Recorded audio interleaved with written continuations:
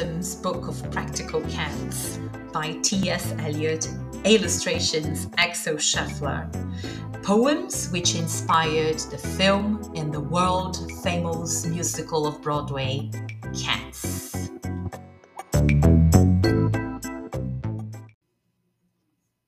The naming of cats. The naming of cats is a difficult matter. It isn't just one of your holiday games. You may think at first, I'm as mad as a hatter when I tell you a cat must have 3 different names. First of all, there's the name that the family use daily, such as Peter, Augustus, Alonso, or James, such as Victor or Jonathan, George, or Bew Bailey. All of them sensible everyday names. There are fancier names if you think they sound sweeter. Some for the gentlemen, some for the dames, such as Plato, Admetus, Electra, Demeter, but all of them sensible everyday names. But I tell you, a cat needs a name that's particular, a name that's peculiar and more dignified.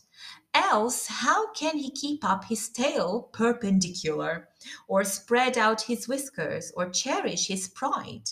Of names of this kind, I can give you a quorum, such as Munkenstrap, Quasho, or Coricopat, such as Bomballerina, or else Jellyjorum, names that never belong to more than one cat. But above and beyond, there's still one name left over, and that is the name that you will never guess, the name that no human research can discover, but the cat himself knows and will never confess. When you notice a cat in profound meditation, the reason I tell you is always the same. His mind is engaged in a rapt contemplation of the thought of the thought of the thought of his name, his ineffable, ineffable, deep and incrustable singular name.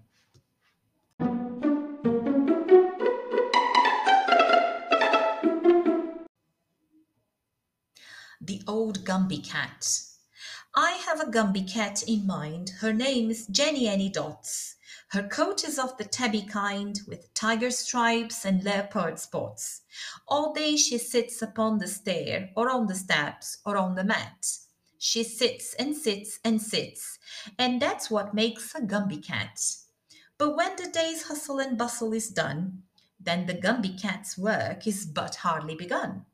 And when all the family's in bed and asleep, she tucks up her skirts to the basement to creep. She's deeply concerned with the ways of the mice. Their behavior's not good and their manners not nice. So when she has got them lined up on the matting, she teaches them music, crocheting, and petting. I have a Gumby cat in mind. Her name is Jenny Annie Dots. Her equal would be hard to find. She likes the warm and sunny spots. All day she sits beside the hearth, or in the sun, or in the hat. She sits and sits and sits, and that's what makes a Gumby cat. But when the day's hustle and bustle is done, then the Gumby cat's work is but hardly begun. As she finds that mice will not ever keep quiet, she's sure it is due to irregular diet, and believing that nothing is done without trying, she sets right to work with her baking and frying. She makes them a mouse cake of bread and dried peas, and a beautiful fry of lean bacons and cheese. I have a Gumby cat in mind. Her name is Jenny Annie Dots. The curtain cord she likes to wind and tie it into sailor knots. She sits upon the window sill, or anything that's smooth and flat. She sits and sits and sits and sits, and that's what makes a Gumby cat. But when the day's hustle and bustle is done, then the Gumby cat's work is but hardly begun.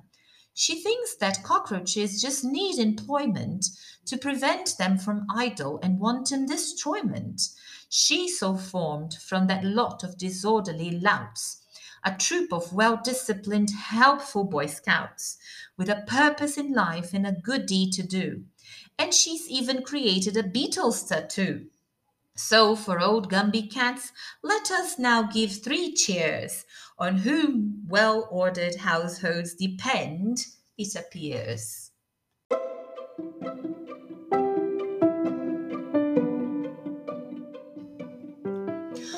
Possum's Book of Practical Cats is a collection of whimsical light poems by T.S. Eliot about feline psychology and sociology, published by Faber and Faber. It serves as the basis for Andrew Lloyd Webber's 1981 highly acclaimed musical Cats. Eliot wrote the poems in the 1930s to his godchildren and assumed the name Old Possum. They were collected and published in 1939 with cover illustrations by the author and quickly republished in 1940. Axel Scheffler illustrated this version from 2009.